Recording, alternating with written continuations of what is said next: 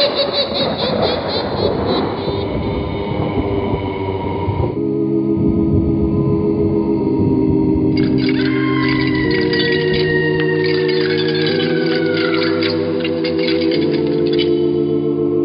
Mysterious Old Radio Listening Society podcast.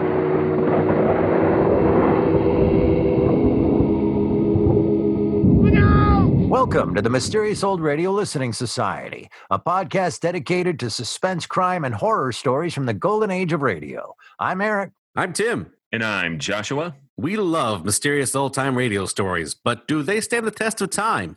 That's what we're here to find out. It's May 2020, and we're still under stay-at-home orders, so we join each other via Zoom to bring you another lockdown listener request. Our mysterious listener, David, writes, if you're not all tired of suspense by now, I'd love to hear your thoughts on the episode Short Order. It's one of my favorite suspense episodes, and one I think you'll also enjoy. One of radio's most prestigious and longest-running shows, Suspense premiered on CBS in 1942 and continued to thrill audiences until its final broadcast in 1962. The show quickly gained a reputation for its mastery of the genre, attracting some of the golden age of radio's greatest talents, including the stars of today's episode, Joseph Kearns, Gerald Moore, and Conrad Binion. Before Joseph Kearns gained television stardom as Mr. Wilson on Dennis the Menace, he was one of radio's most ubiquitous character actors. He was a frequent guest on Suspense and, during the early years of the series, played the mysterious announcer known as the Man in Black.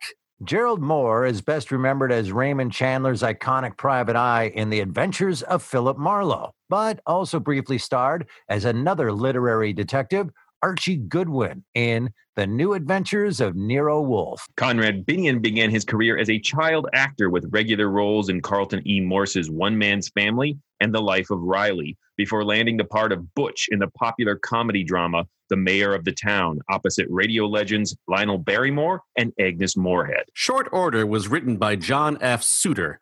According to Donald E. Westlake in the introduction to Murder Schemes, an anthology of classic detective stories, Suter began his writing career when he heard an episode of Suspense and thought he could do better. His first attempt at doing better was the play you are about to hear. Suter wrote at least one other suspense play, Fragile Contents Death, before turning his talent to prose writing.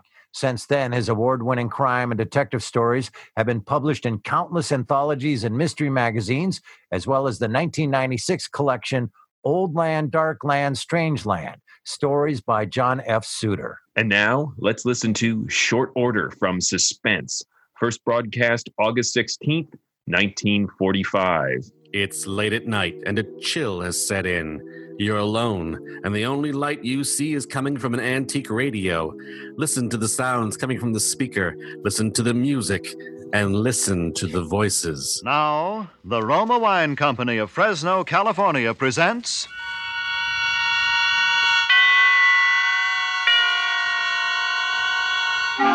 Suspense.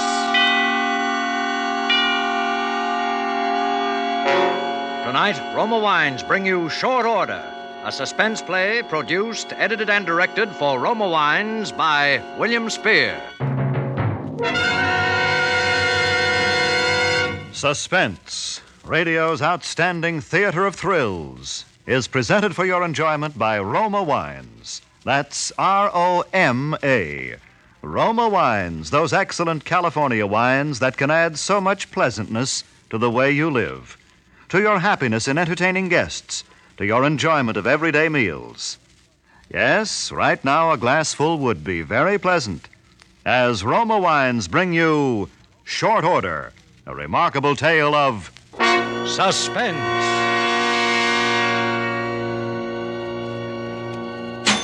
Thank you very much. Come back.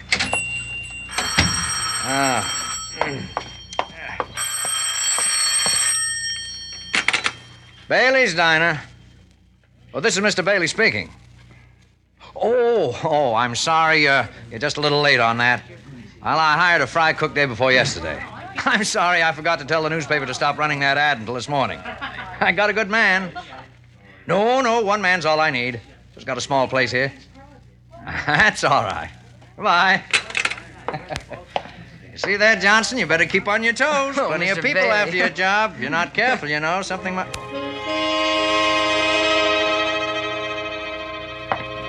Well, what's the matter? Don't you want to take my money? What? Oh, sure. Yes, of course, sir. 75 out of 1. 5, 1. Thank you. Okay. Hey, Johnson. Johnson, good Lord, did you see that man's face? Yeah, you're telling me. It's enough to haunt your dreams. Kind of made you nervous, didn't he, Mr. Bailey? Well, after all, it's kind of a shock to look up and see you. Yeah, I noticed you hung kind of close to that gun you keep under the cash register. Oh, did I? Automatic reflex, I guess. Oh, the poor guy. I ought to be ashamed. Probably got that way in an explosion accident or something, Yeah, looks like a plastic surgery job. Only some doctor like Frankenstein must have done the surgery. Yeah. Well, here you are. Enjoy this. Oh, thank you. Come back. Yeah. Yes, sir. He liked your cooking, too, Johnson. 2 deluxe sandwiches, 2 coffees. That's not bad. Right. Seems to me business has been picking up ever since you started working here. Just thought you'd like to know. Thanks a lot. You like this work, Johnson? Yeah, it'll do. The hours kind of get me sometimes, and when the rush hour starts in half an hour, I can't pretend I'll be liking it. But it's all right. Sure. Well, someday you'll have a place of your own. Be your own boss. Never get anywhere working for someone else, Well, I'm doing okay now, Mr. Bailey. Yeah. You'll never go hungry for lack of a job. You're too good a cook. But your own business. Now, you take me. I'm doing well, even if I do say so. People come here to eat. All right, I see that they get it. Yeah, it makes you feel pretty good having your own place. Makes the saving and scraping seem sort of worthwhile. You seem to get the business. Well, of course, you got a terrific location. Well, this place has a name that means something. At least I think it has. As a matter of fact, there was a man in here trying to buy it just last week. That's so? That's right. Real estate agent. Name was Sloan. Had a customer. Well, who's this customer? Oh, I don't know. But I told him I didn't want to sell. Oh, here, how about opening that refrigerator door for me, will you? Okay. Thanks. No, I'm not going to sell. Couldn't afford to. I'm not in a position to retire. The way things are, it'd be too hard to start up somewhere else. Uh-oh, well, here we go again. Good evening. Evening. Yes, sir. What'll it be? Special, I reckon. Right. Coffee. Oh, good evening, sir. Is it still chilly out? Oh, yeah, a little. Thought some of your chili would warm me up. Get it? I get it, yeah. Chili, coming up. All right. Bailey's place. Oh, Virginia, what's... What? What? All the windows? Well, who could possibly... Well, where were you? Well, now, why would anyone want... Oh, no, none of those kids would do a thing like that. They're nice kids. Yeah, hoodlums, I guess. Well, I don't know what you can do. Got no witnesses or anything? You sure it was rocks, huh? Well, I guess there's nothing you can do. Well, I wish I could, too, but I got to stay here. All right, dear, yes. All right, goodbye. Bad news, Mr. Bailey? Darndest thing. Hoodlums or something. They just broke every window in my house. I don't know what to think Hey, of. Bailey, this the new kind of bread you got here? Better than usual. Oh, you like it? Yeah. Well, it costs a little more. Oh, good evening. Hello? Good Lord. Yes. Yes, sir. What'll it be? Hamburger and coffee. Right. How do you have the hamburger? Well done. Cream in the coffee? No. Black. Yeah, right. Hey, Bailey, come here a minute. Oh, yes, pardon me, will you, please? Hey, did you see the face on that fella that came in a minute ago? Yes, I did. It's pretty bad, isn't it? Bad, I'll say.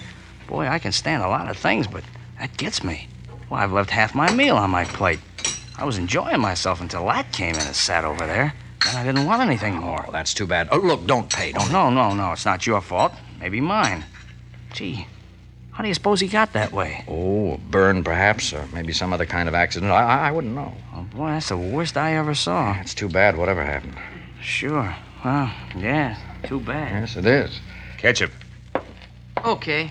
Here you are. What? This little paper cup, where's the bottle? Sorry, but ketchup's hard to get. That's all we can serve anybody. Oh, profiteers. Will there be anything more? No. Okay. Your check and pay at the desk. Thank you. Hey, Mr. Bailey. Yes, Johnson. How's your luck? Well, sometimes good, sometimes bad. Why? The way I figure, somebody around here is sure gonna need plenty of luck. Why? I don't know. I just got a feeling. If that isn't bad luck for somebody sitting back there at the counter, I'll eat this grill here. And I never saw a recipe for making a steel grill tender.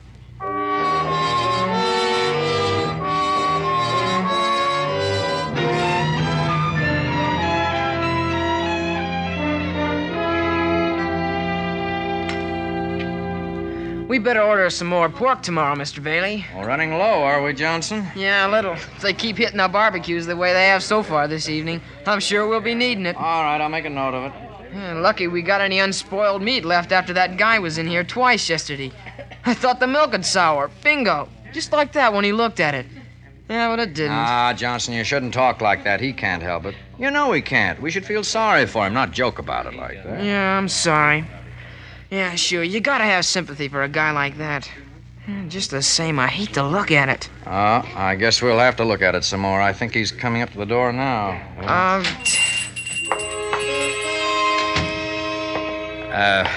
Good evening. Hello? Yes, sir. What'll it be? Hamburger and coffee. Make the coffee black. Right. Make that hamburger well done. Okay.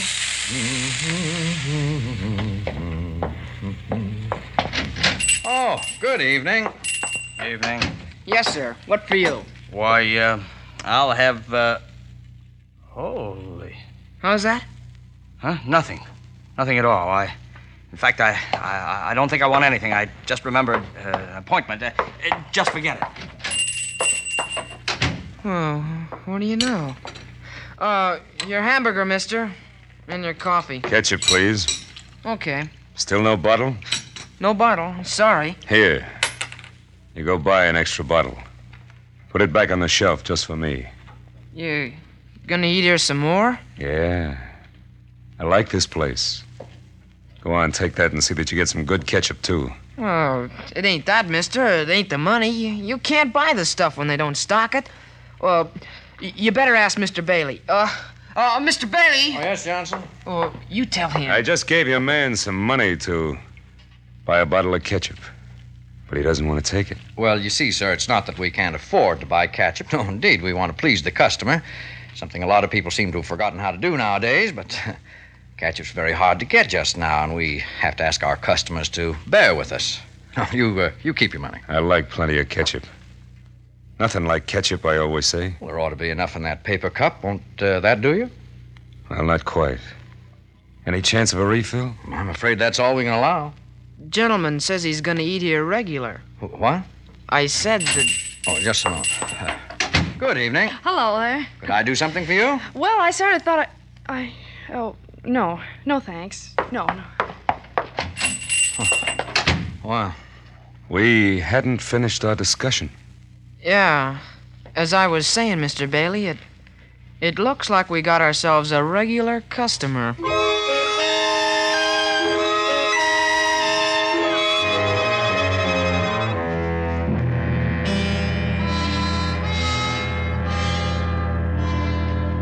Three evenings now that he's been eating here, Johnson, and I wish you'd take a look at the figures. Take last night. Ordinarily, there'd be $10 to $20 worth of business just between 6 to 6:30 alone. From 6 to 10, how much? $1.35. Yeah, I know. Some of them won't even order. Some of them take a few bites and quit. At least it's not the food. We can be thankful for that. Hey, tell me, Johnson, how can you stand it over there in front of him all the time? Oh, mostly I keep looking someplace else. That's why I took down the mirror. For a while, I thought I'd just work along and not look at him. But I couldn't help looking in the mirror every now and then. So I think maybe the customers could stand it better without the glass, too. If they get to the sitting down stage. Yeah, if they do. Well, anyway, I took it down. It might help if you didn't get up every now and then and walk over to the door to look out. People can't help singing then. Yeah. Takes them a long time to eat, doesn't it? Yes, it does. Hey, say, I've got an idea. What's that? Look, when he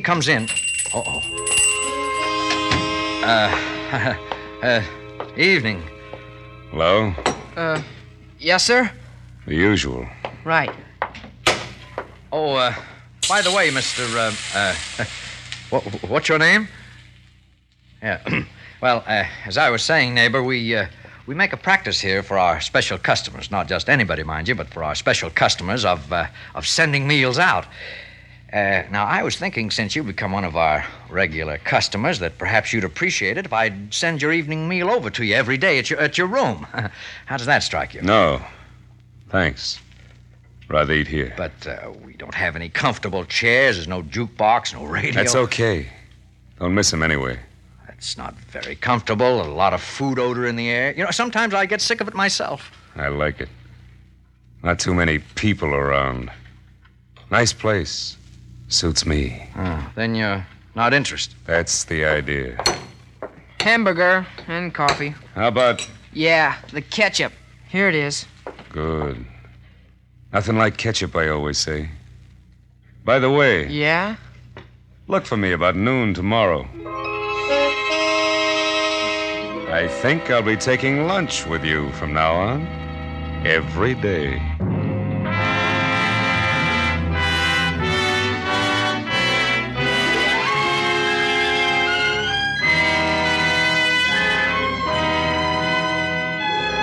For Suspense, Roma Wines are bringing you a cast of Hollywood's outstanding radio actors in short order by John F. Suter.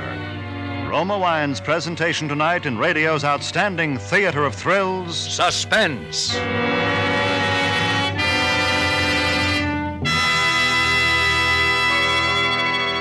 Between the acts of Suspense, this is Ted Myers for Roma Wines. Elsa Maxwell is an acknowledged expert on the niceties of dining and entertaining. Recently, she said, "Gracious little touches can do so much to make meals more enjoyable. Dine by subdued light. If possible, adjust radio or phonograph for soft, mellow music. And as the crowning touch, serve well-chilled Roma California Sauterne." A most excellent idea from Miss Maxwell. Good Roma Sauterne is pale gold, delightful in bouquet, and even more important, exquisite in taste. Created in the Roma tradition, Roma Sauterne is always unvaryingly good. The goodness of luscious grapes selected at peak of flavor richness in sunny California's choicest vineyards, carefully pressed, then unhurriedly guided to perfection by the ancient wine skill of Roma's famed wineries. Good Roma wines are always delicious, yet cost only pennies a glass. Remember, because of uniformly fine quality at reasonable cost, more Americans enjoy Roma than any other wine. R-O-M-A, Roma Wines. And now, Roma Wines bring back to our Hollywood soundstage Joseph Kearns as Bailey, Conrad Binion as his assistant Johnson, and Gerald Moore as the stranger in Short Order, a play well calculated to keep you in Suspense.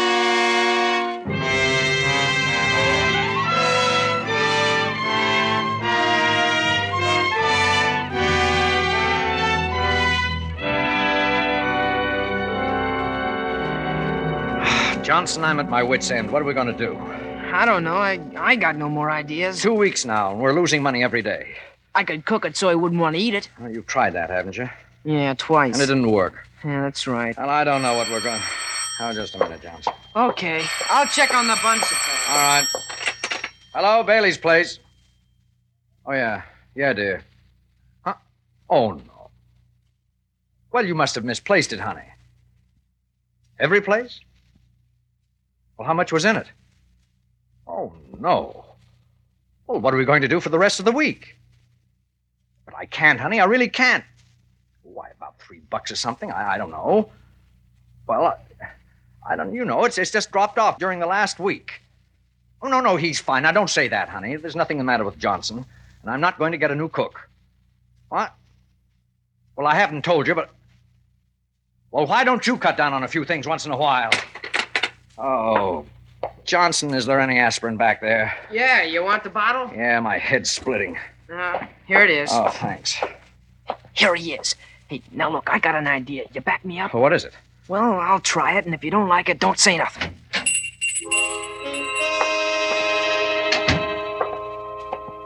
Hello? Like I say, Mr. Bailey, this kid was a pretty game fighter. He didn't have a thing but a hard left. Mind if I Well- butt in? I'd like to eat. You bring your lunch with you? What's that? If you brought your lunch, okay, lay it on the counter and eat it. Don't be funny, Johnson. Bring me the usual. I got other things to do. What other things? I don't see any other customers. You want me to call the boss? Look, mister, I don't like you, see? I'm tired of seeing you around. You go someplace else and eat. We'll see about that. Hey, Bailey. Yes, sir. What can I do for you? This moron you call a cook says he won't serve me. Yes? Well, do something about it. What do you want me to do? Tell him to serve me. Or else have him fired. Johnson's a good cook. Good cooks are scarce nowadays. What is this? Are you standing up for him? I just told you, good cooks are hard to get. What about customers? Well, it's too bad, but I see. Well, look, both of you. I came in here to get something to eat. And we're going to get it. If I have to sit here all night. Suit yourself. Yes. I'll get it. Bailey's place. Yes, dear, I am. What? Wrecked? Where? Were you in it? Were you hurt? Oh, in front of the house. Oh, I don't know what's happening, Virginia. It just seems every time. Well, of course, I'm glad you were in the house when. Well, how bad was it? Almost a complete wreck. Well, could they find out anything from the driver of the other car? Did he have any insurance? Oh, they never do they?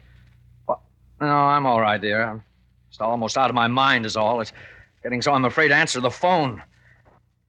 Well, we'll just have to do without a car, that's all.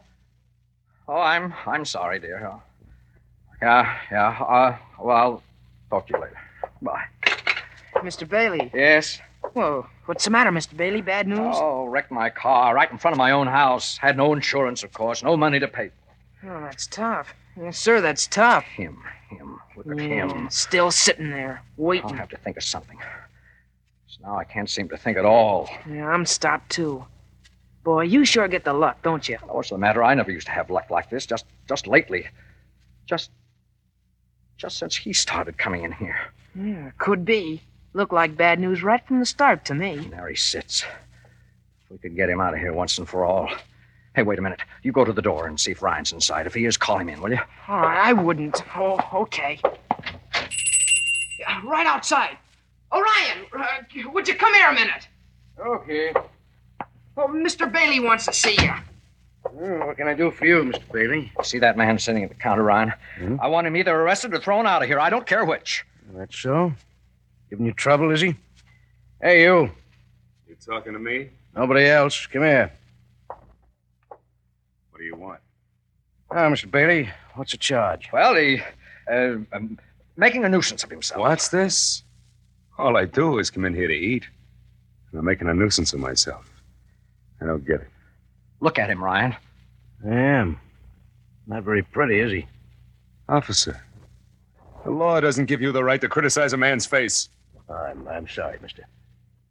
Hello, Mr. Bailey. Every day he comes in here 2 or 3 times. I can't get anybody else to come near the place while he's here. He stays and stays. He drives all most of my business away. I have to eat. Same as anybody else. You do anything bad? Get tough, insult people, disturb the peace? No. All I do is come in and eat. Look, we reserve the right to refuse service to any customer. Well, I don't know now, Mr. Bailey. That's all very well, but technically speaking... What do you mean? He means that even if you don't like it, you can't run me out if I mind my own business. He means you can't run me out if I ask you to serve me. Well, how about that? Well... And if I ask for something to eat and offer you money for it, you gotta sell it to me. Oh, no, I don't. Oh, you'd better. Or I'll have you in court before you know it. Afraid he's right about that, Mr. Bailey. Well, all right. Sorry I can't help you, Mr. Bailey. Is there anything else? No. No, be getting on then. Night. Well, how about it? All right. Go sit down. Johnson, get him whatever he wants. Okay. I'm not going to answer it. I'm not... Mr. Bailey, the phone, you busted I it. don't care. Mr. Bailey, put that gun down. What are you gonna do? You see. Now, look here, you. I can be pushed just so far. Now, either you get out of this place and don't come back, or as sure as I'm standing here, I'm going to pull this trigger. Go away. I'm hungry. Did you hear what I said? I hear you. Now go Now, away. look, I'm going to count 3. 1. Go away. 2. 3!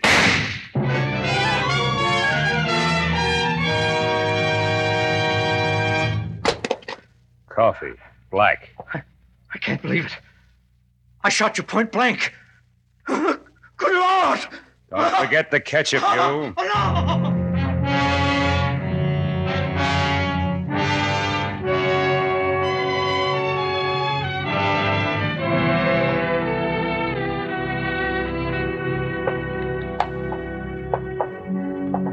Well, you got the lay of the place now, Mr. Tanner.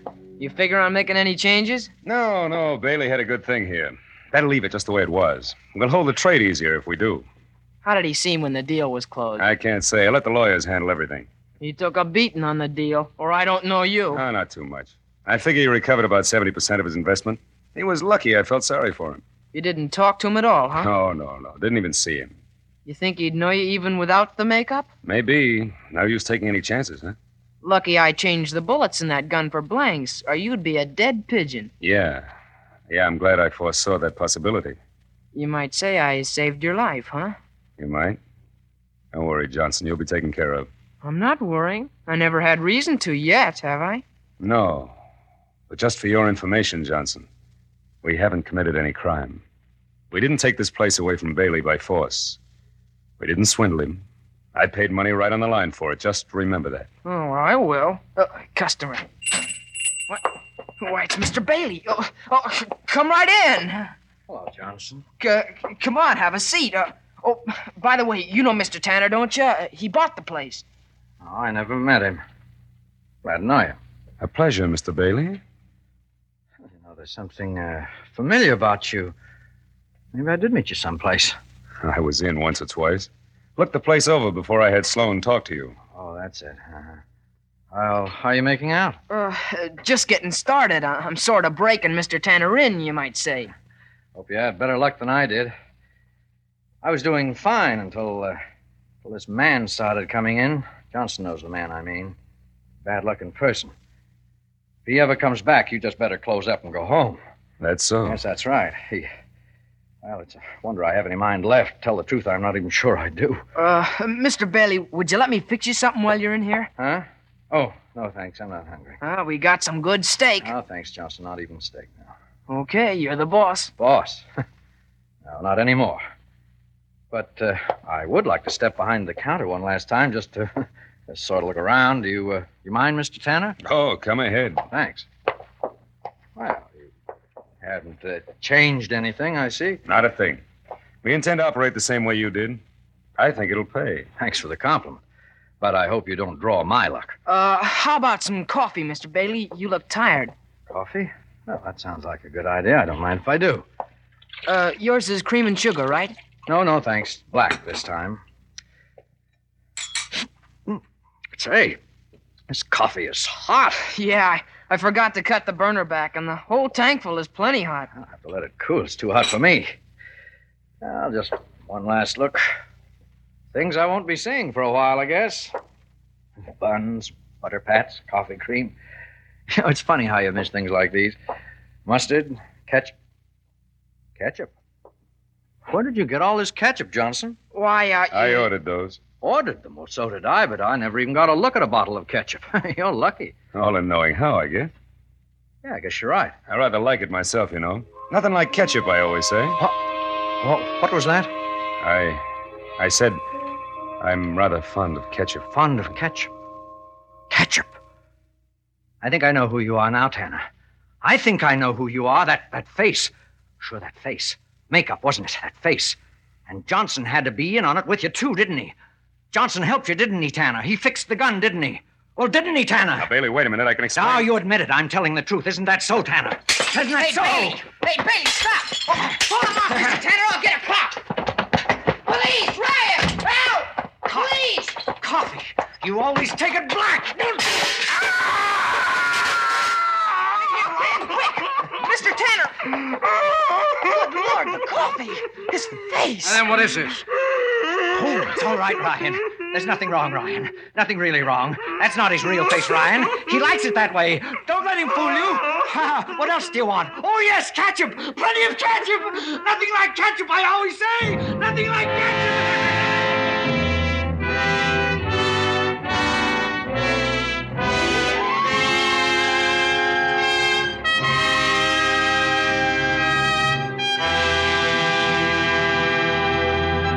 Roma Wines have brought you Short Order with Joseph Kearns, Conrad Binion, and Gerald Moore as stars of tonight's study in Suspense.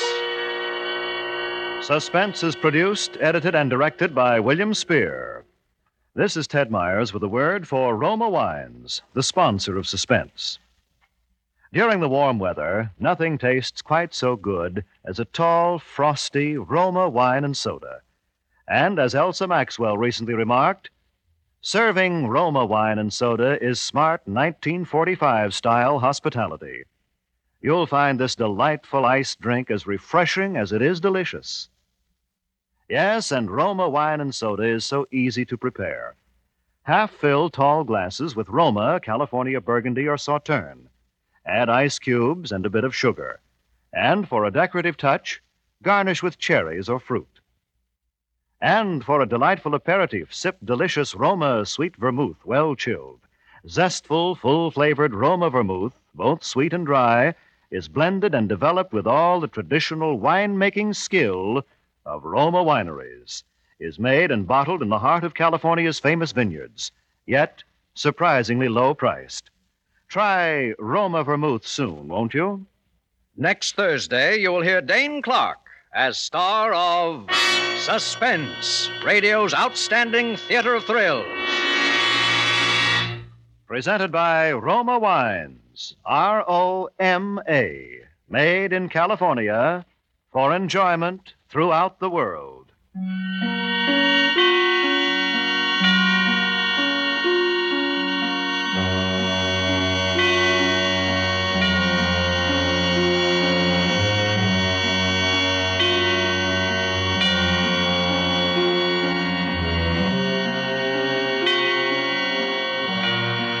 This is CBS, the Columbia Broadcasting System.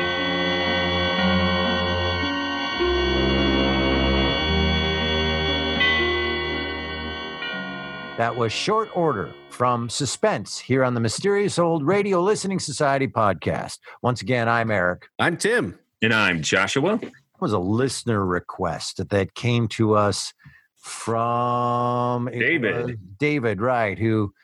You know, we've done a lot of suspense, and he wanted to know if we were tired of it. And the answer, David, right off the top is no, never. We all love suspense on this show, and everybody does. And if you don't, there's something wrong with you. He says at the end, though, it's one of my favorite suspense episodes. And then says the last line of that sentence, everything's going great in that email from David until he said, I think you'll also enjoy. Well, now we're stuck, David. Now, either we enjoy it or we say you were wrong. So let's find out where we're at. And just to give this a little bit of context, to just sort of build the suspense, David's one of our best fans of the podcast. He has submitted other episodes that we have not been that fond of. And so there's a lot riding on this, Eric. Oh, good. Quiet Please was the most recent suggestion from David. The somewhat controversial final episode of Quiet Please. Yeah. So all I'm saying is David is one of our biggest fans and biggest supporters. So just don't let that affect your opinion. Well, this was the best old-time radio show I've ever heard in my life. You know what? I'm going to step aside for a second and throw this out there. Initial thoughts, gentlemen, starting with Tim. When you start out in a story, if you like, in this case, I know Suspense. I know phenomenally they just do amazing things. So it starts out with a lot of goodwill. And there are some stories that when they start, they will come right out of the gate paying you back for that investment of your eagerness and your belief. And some will ask you to keep investing. And I feel like this was a story that out of the gate asks you, like, stay with us, stay with it, keep investing. And it's burning up that goodwill clock. And so the trick of this one is by the time it gets to the end and it pays off and it twists, how much goodwill has it burned? And for me, it was close. I'd be tough to say. Just the initial and quite long section of this is a story about someone who has been physically scarred, having a tough time getting a meal. That's not quite right. It's about a retail establishment suffering because they don't discriminate against a guy, which is not necessarily great radio drama. But I have so much goodwill, I'm willing to go along with like, yes, spend that goodwill. Keep spending. So I'm a little bit on the fence. I'm going to say that I called this exactly, that this episode drove Eric nuts. Tim is on the fence. And I'm going to tell you right now, I think this is a masterclass in slow burn tension. I was engrossed from the get-go until the very end. And I think we'll all have turns to give our opinions. But I think it's a really idiosyncratic story. And so I get it if it's not your cup of tea or cup of boiling hot black coffee. And I agree with Tim. It does ask you to forgive some plot contrivances, but it's so good at what it does that I wasn't thinking about it till the end, which means the script won. Why don't you and David go do a podcast together? I couldn't agree more with Tim. And here's the slow burn of the whole thing. You do have goodwill. You have purchased a huge quantity of that with me because of your Suspense. The performance and the acting and the production values are phenomenal. And you're waiting and you're waiting and you're waiting. And then the windows get broken. Ooh. And then the really scary guy who, by the way, a guy that not only is disfigured, horrifyingly apparently, but also comes with his own music sting. And I want to talk about that. I think that's another piece of really fascinating experimental radio drama. I don't think so. I think the guy just had a music sting. I think that followed him around. Anyway, so you're at this point where there's a lot of pieces to add up. And what happened to me, Tim, I see I'm cut out of the conversation now. That's fine. I hear you, Eric. I understand. The slow burn of this thing was too slow because I figured it out way too early. That there was no other plot path for this to be going down other than they had given me this information and this piece and that piece and this piece. And I had too long to think about it. And I went, oh, Johnson is in with the realtor. And they're setting him up, and they're also draining him financially in other ways. 5-minute reveal earlier would have caught me. But I spent about 5 minutes going, get to the point where you tell me it's Johnson in cahoots with the realtor. Now, on the other side of that, then it takes another turn that I found really glorious in its horrificness, if that makes sense. The visual of the scene of the coffee being thrown on his face and the pain and the horrifyingness of it, it was a lot better ending than, you guys, you took my diner. So the twist of the gun being shot at him.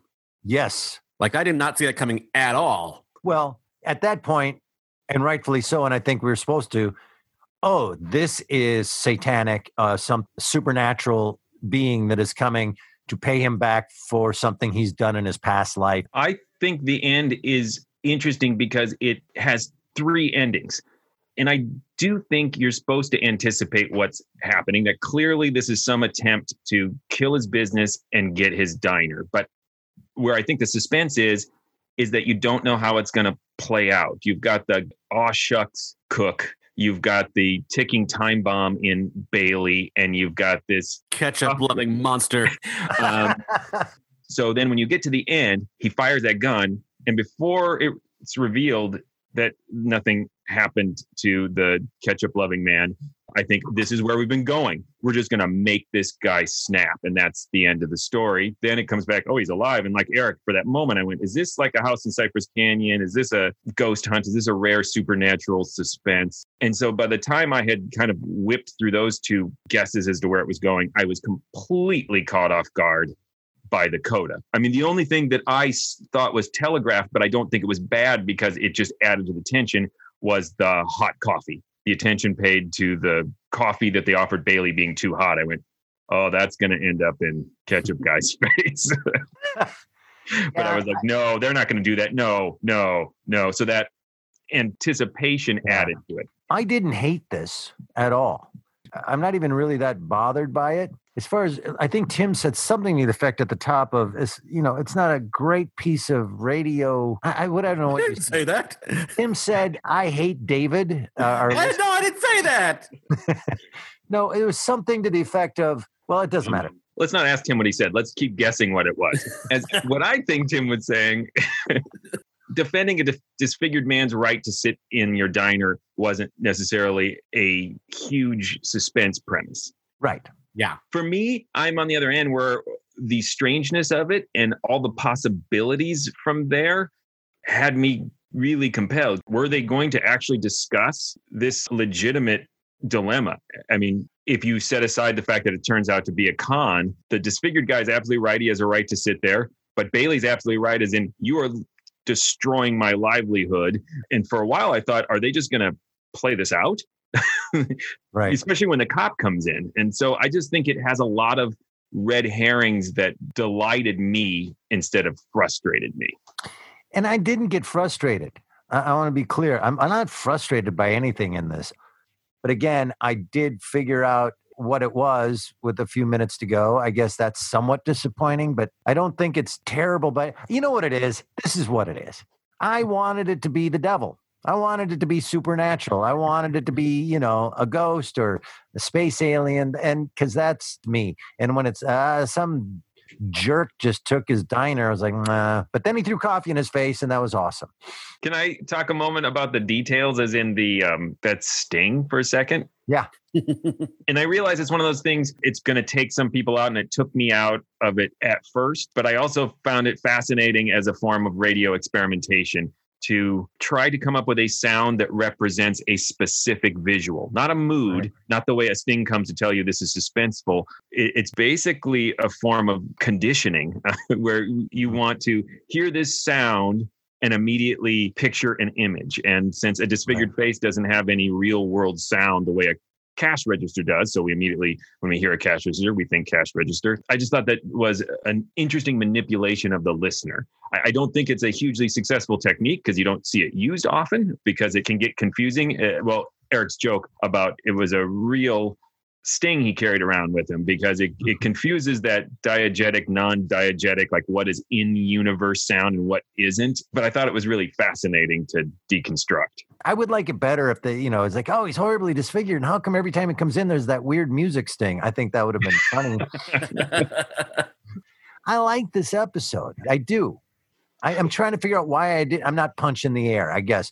And I'm kind of turning to you guys to be like, I should love this more than I did. I feel like there was just one step. It felt like I skipped a stair or something because it had such a nice setup with these bits of vandalism and things going on at home, distracting him, and the sort of ambient frustration, well, not even ambient, just real frustration of my business is being ruined by this guy who's coming in and he's kind of demanding, but totally not being destructive or, he's within his customer sorts of behavioral bounds. And then seemed like it was that one more time, and then it went past that. It just seemed like there was a missing build in there, just one beat that felt a little too static. Like it just reestablished all that one more time without really raising it. I think Tim's pointing to a real thing. It just had a completely different effect on me. I agree with Tim about there seeming to be a missing escalation, but that added to my enjoyment because by skipping the structure I expected, it left me in a state of anxiety. Like, what exactly is going on? And because the actors are so good, those three are really, really good. They just suck you in and you sense that something terrible is going to happen. You even have a good idea what it's about. It's about this diner and about chasing customers off, but you just don't know who's in on it, who isn't, and who's going to be the first to snap. The fact that it didn't take that exactly when you expect it to escalation just made me nervous. I sat there for too long for me to be comfortable. And I can see how someone would see I was uncomfortable because I thought it was poor writing to leave me there, but it worked as suspense, whether intended or not for me. Here's a weird thing. I want you two to imagine you're at work and your wife calls and tells you that all the windows in the house have been smashed And then you say, yeah, well, I wouldn't call the police because what's the point? I don't know what to tell you. I got to stay at work. I can't imagine that whole thing like, well, that's weird. Well, I'll be home when I can. Well, it depends on the neighborhood you live in. It depends on who you're married to. It depends on what your job is. Because I found all of that really relatable. It was one of the things that ratcheted up the suspense for me, because I feel like I've had that happen to me, not with necessarily broken windows, but where everything's on fire at work, either literally or figuratively. And on top of it, you start getting calls from home. Right. And things are on fire there too. And you're forced to choose between them or play triage. And I feel like Joseph Kern's performance tells you that it's not an emergency. Since I can't hear his wife, it's a one-sided phone call. It makes me believe him as hoodlums. I mean, you have that element of suspicion, but I believe he doesn't think it's a big deal. Every window in their house has been smashed in. Not an appropriate reaction. I don't care where you live. I don't care what you do for a living. Okay, sweetie, get out of the house. Come join me at work. Come join me at work. I'm getting it, Josh. I'm with you. Someone smashed our window. Yep. Someone smashed all the windows in the house. That's a whole... I guess I've lived in some really bad neighborhoods where multiple windows have been smashed and neighbor kids throwing dangerous things in for your dogs to eat and calling the cops and them just saying, we can't do anything until you finally give up. I mean, I think it depends on your point of view. I get it how that could take you out. But I mean, I do think there are scenarios in which you would write it off as hoodlums. All in one night? Well, that begs a really significant question here. Was that the ketchup-loving man doing all that? But he says very specifically at the end to Johnson, this was all on the up and up. I did not commit a crime. So I was wondering if it's because he's clearly a dishonest human. So his refusal to take responsibility was really a confession? Or does this revolve around the fact that if you put pressure in one critical part of someone's life, every misfortune that just happens to happen becomes somehow connected to this? Because there's this huge emphasis that Johnson keeps putting into Bailey's head about this is bad luck. He's bad luck. You're sure having a lot of bad luck, so that this all comes together to push Bailey over the edge. But it is strange that they never answer that specifically, and in fact suggest the opposite just by implication. I think it was the wife. I think she was in on it with him. Needed a lot of attention. There was no other characters introduced, so I guess that's what I'm left with. I'll tell you what I could relate to. Working in a grocery store during a pandemic in which there's been some issues with the supply chain, the guy bugging them about ketchup. Yeah. I thought they handled it much better than I have at the grocery store when people are complaining about, well, I can't get yeast. I'm like, I don't know. Do you think it has something to do with the pandemic? I will confess, a little bit of my bias also comes from a personal connection I've had in my life with ketchup.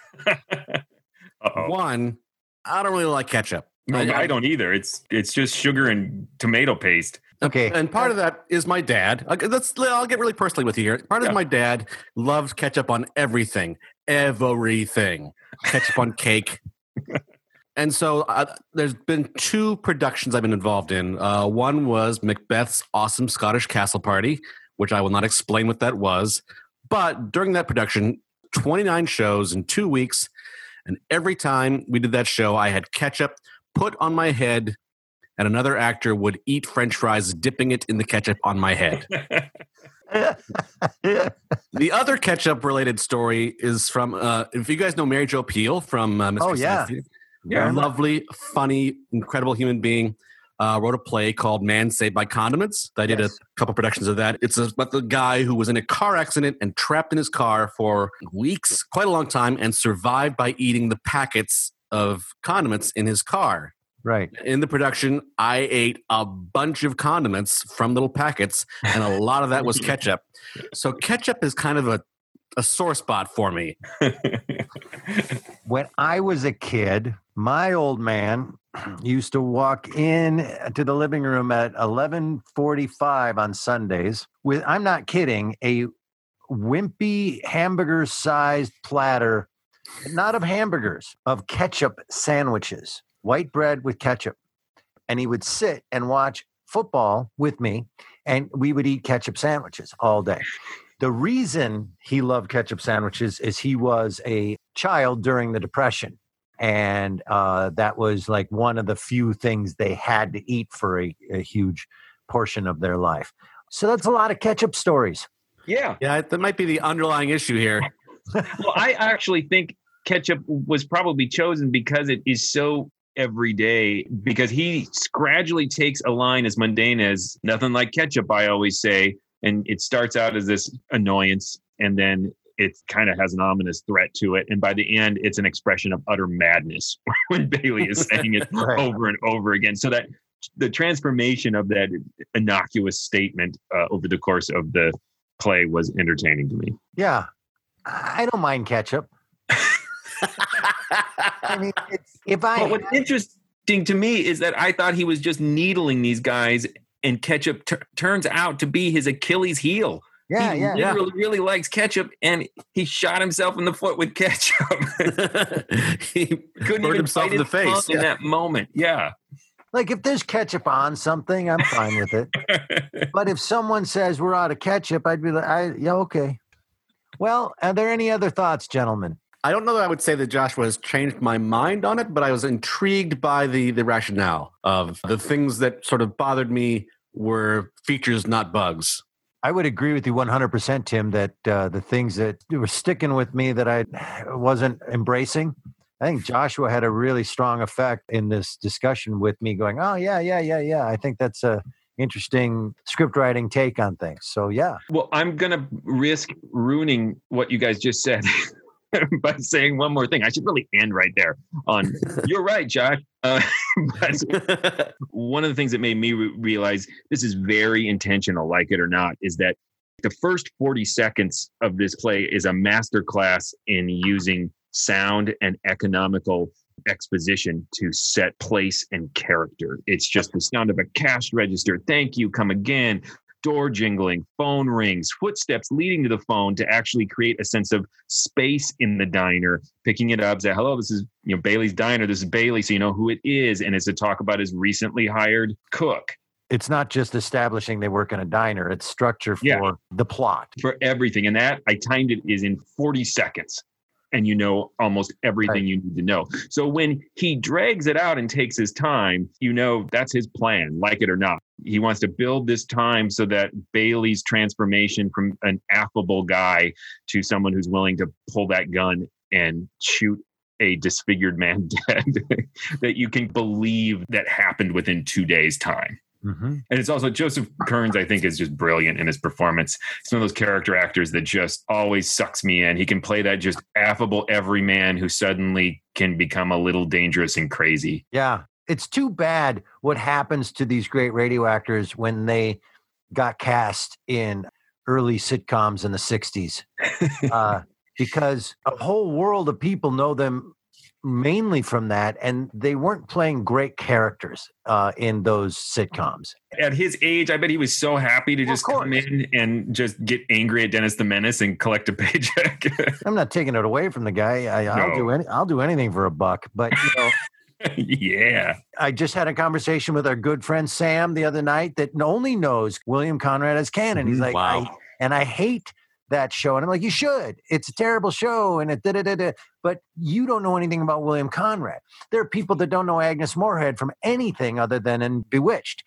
I'm just always fascinated by how television kind of destroyed the everlasting concept of their talent. And changes in music do that too. I mean, it's like if you just remembered Mel Torme for his covers of Secret Agent Man and Red Rubber Ball instead of the great music that made him a jazz legend. Yeah. And I don't even know those songs. I only know the good Mel Torme, like Red Rubber Ball. I don't think I've ever even listened to it. Well, all those guys tried that for a while, trying to record the pop hits of the 60s when they got old. They're Dennis the Menace. Right. All right, let's send it to a vote. Yeah. Let's start with Joshua and get this over with. I think it's a really idiosyncratic script, and is filled with twists. And for me, Suspense, it's flawlessly cast, which really elevates it for me. It also includes a little experimental production techniques in the disfigured sting. So that's always a little extra bonus for me. It's a classic just because it's so unexpected and does things so differently from how Suspense usually does them, yet for me maintained suspense. I would say it definitely stands the test of time. In fact, it sounds, I think, quite modern in the acting style and the story. It's all very, very grounded and real. I would not call it a classic because I felt like some of the pacing asked more than I wanted to give. And I'm greedy with my precious time. Yeah, you're like, it's like ketchup with you. You just stingy. It definitely stands the test of time. I will agree with Tim. It has a contemporary feel to it. It really does. It does. I find it daring and experimental in its approach, and I give a lot of kudos for that. And I enjoyed myself for the most part, and it stands the test of time. I won't say classic, and it's definitely not my favorite episode ever of Suspense. Here it is. It's good. It's the sorry wrong number of ketchup-related Suspense episodes. I will give you that. Unquestionably. All right, Tim, tell them stuff. Please go visit ghoulishdelights.com. That is the home of this podcast. You'll find other episodes there. It's also a great way, if you have an episode you'd like us to listen to, ketchup or no, you can send us messages, leave comments on episodes, find links to our social media pages. Just let us know what you think. And if you have any requests, this is a good time to send them to us. Yeah, you can also go to patreon.com/themorals and support this podcast. We really appreciate it. We have some new perks related to our shows ongoing at Park Square. So you'll get special access to those and a monthly Cliffhangers of Doom serial podcast and lots of other bits and pieces. Check that out if you're able to. And also go to iTunes and write a review. Yeah, we appreciate it. Speaking of Park Square Theater in St. Paul, Minnesota, we were under contract to do live shows with them for a long time until here in May of 2020. We are sitting in the pandemic times.